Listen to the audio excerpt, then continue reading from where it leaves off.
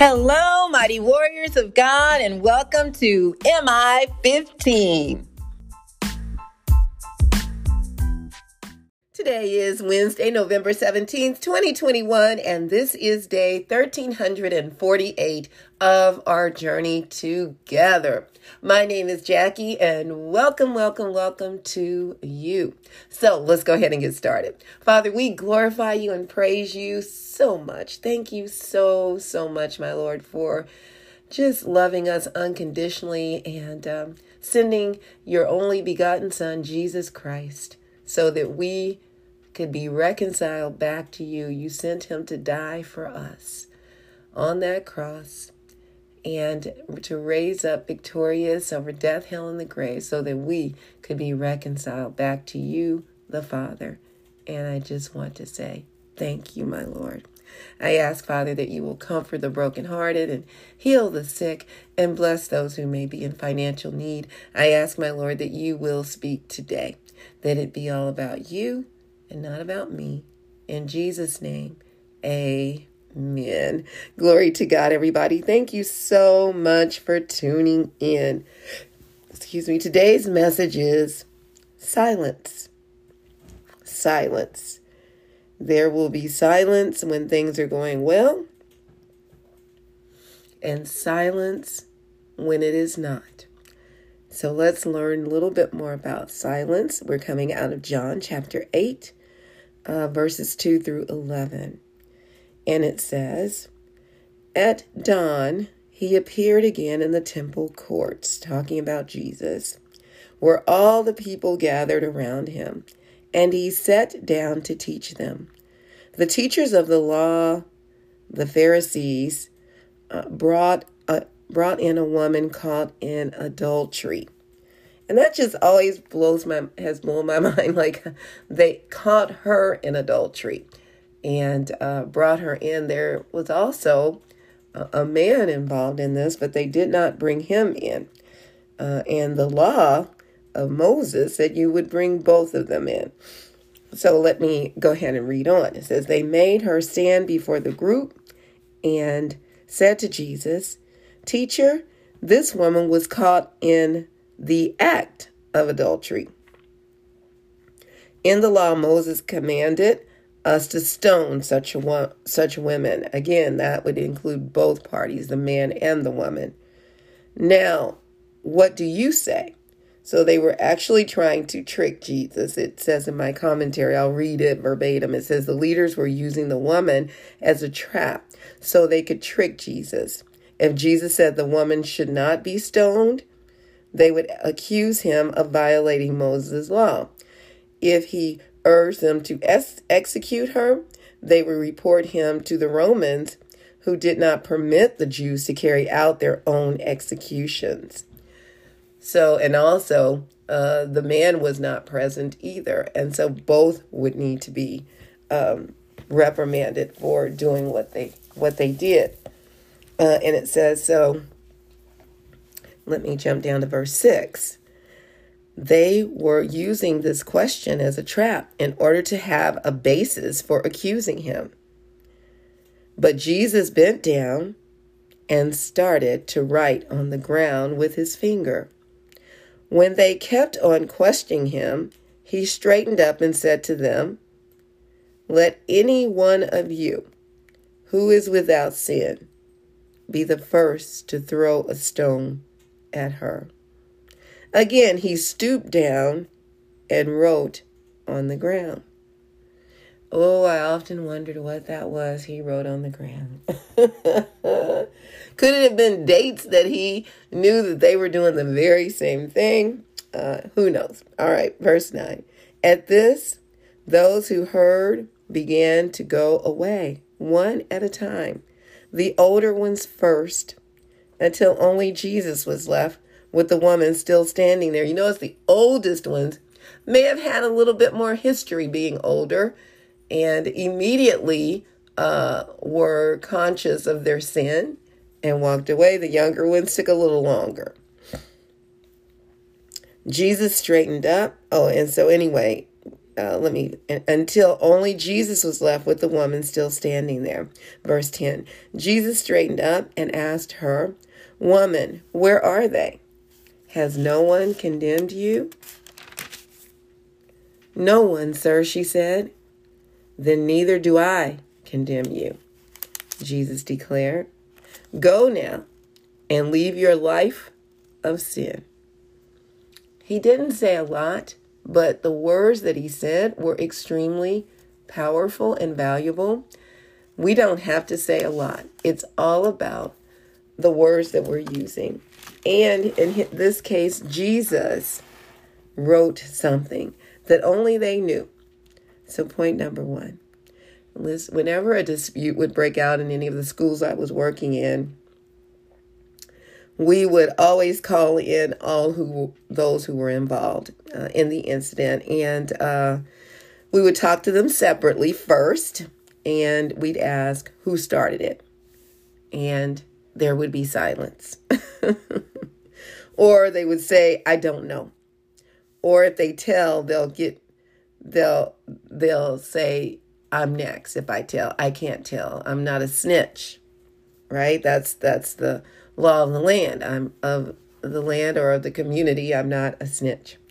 Many times the accusers are just as guilty as the person committing the sin, just as the teachers of the law and the Pharisees were.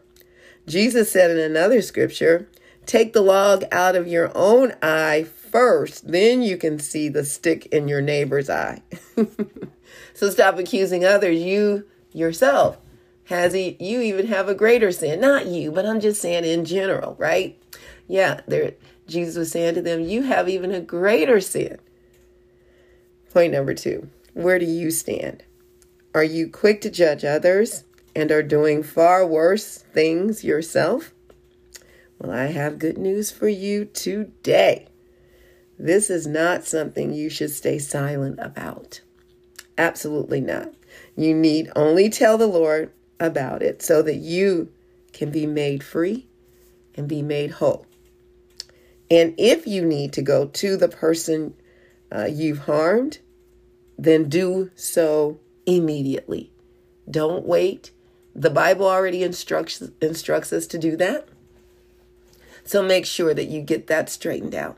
If you've harmed someone, go to them and ask for forgiveness. And if someone has an ought against you, and you're going to know about it before going to the Lord with your gift, you need to go and get that straight with that brother or sister. As we also can see, Jesus used his awesome wisdom to open the men's narrow-mindedness through a silent act of simply writing something on the ground that truly got these men's attention. Their evil motives backfired on them. Jesus did not condemn the woman, nor did he condone her sin. So he did not condone the sin. But he didn't have to elaborate. He didn't have to say, "I know what you did yesterday. I saw you, and that's a doggone shame, blah, blah, blah, blah, blah." He didn't go through it all. He just said, "Go now and leave your life of sin." You see, before we come to know Jesus, we're all sinners. We practice sin. But once we're saved, we no longer practice sin. Sin is something we will commit sin, sometimes once we're saved, but we now have an advocate with the Father through Jesus Christ. And we go to him in the name of Jesus to ask for forgiveness. Jesus did not condemn the woman, nor did he condone her sin. He does the same with us. It's time to leave your life of sin. This is your day. Jesus is knocking at the door. He's been waiting on you all this time.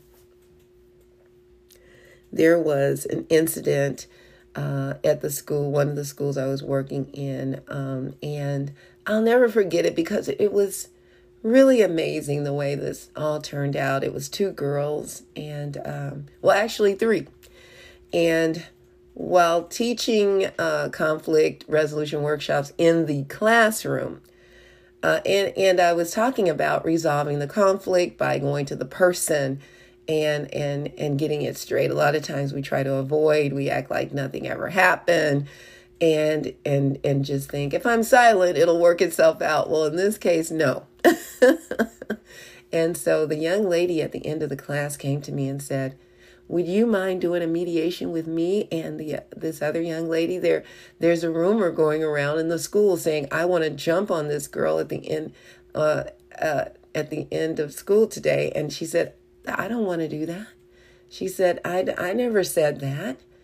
And so I don't know, the girl thinks I want to fight her. So now she's got to fight me, and everybody is just making, a big deal about it. And I said, well, who else is involved? Tell me about the people involved. And she said, well, my friend told me about that the girl wants to fight me now.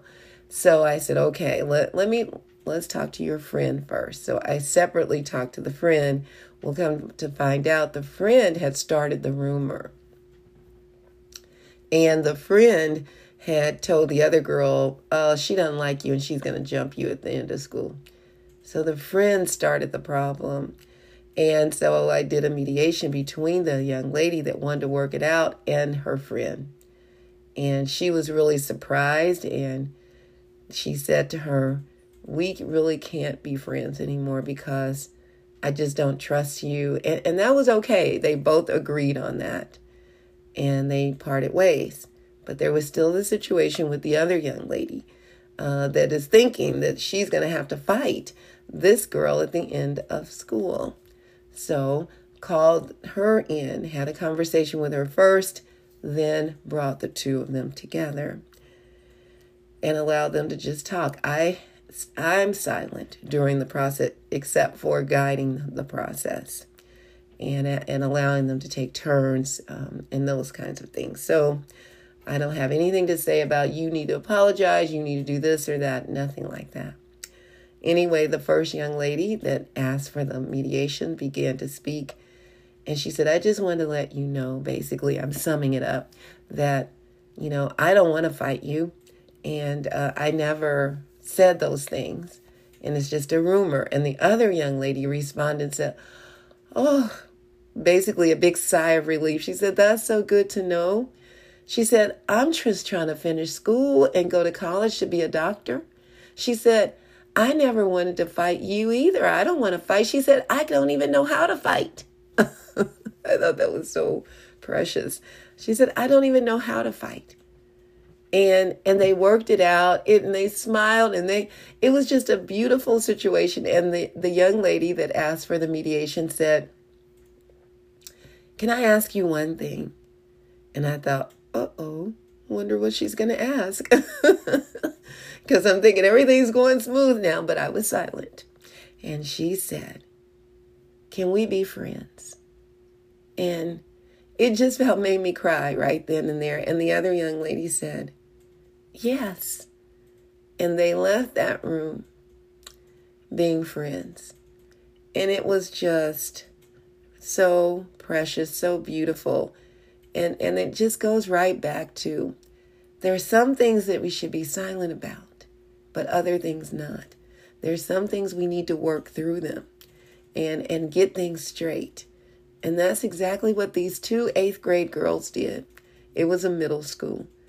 And it was a school known for having lots of problems and all that. But that one situation, and there were many, many more where the youth worked their situations out through mediations. People can't tell me that people may come in from the outside and think, oh, this is horrible school. It's not. It's full of good young people that just need some direction, that need some guidance, right? The same with us. Jesus came because we're good people, but goodness won't get us to heaven. We need a Savior. We need Him. And He's saying, I'm here for you. And if you don't know Him as your Savior, this is your day. Romans 10:9 says that if you confess with your mouth that Jesus is Lord and believe in your heart that God raised Him from the dead, you will be saved. So it's simply saying, Lord, I'm in need of a Savior. Please forgive me of my sin and come and live your life. Please come and live in me. and help me to do your will. In Jesus' name, amen. Oh, glory to God. I love you all so, so much. May the Lord bless and protect you. May his face radiate with joy because of you. May he be gracious unto you, show you his favor, and give you his peace. In Jesus' name, amen. And remember, we can do all things through Christ who strengthens us. And please don't forget to check us out on our website, JackieBikesMinistries.org. JACKIE, be like boy, UYCKS Ministries.org. Check out the messages and please share them with others. Also, please subscribe to our website by entering your first and last name and your email address. All right, mighty warriors, go forth and make it an awesome day, fulfilling the purpose that God has given you. And I will talk to you later. Bye-bye.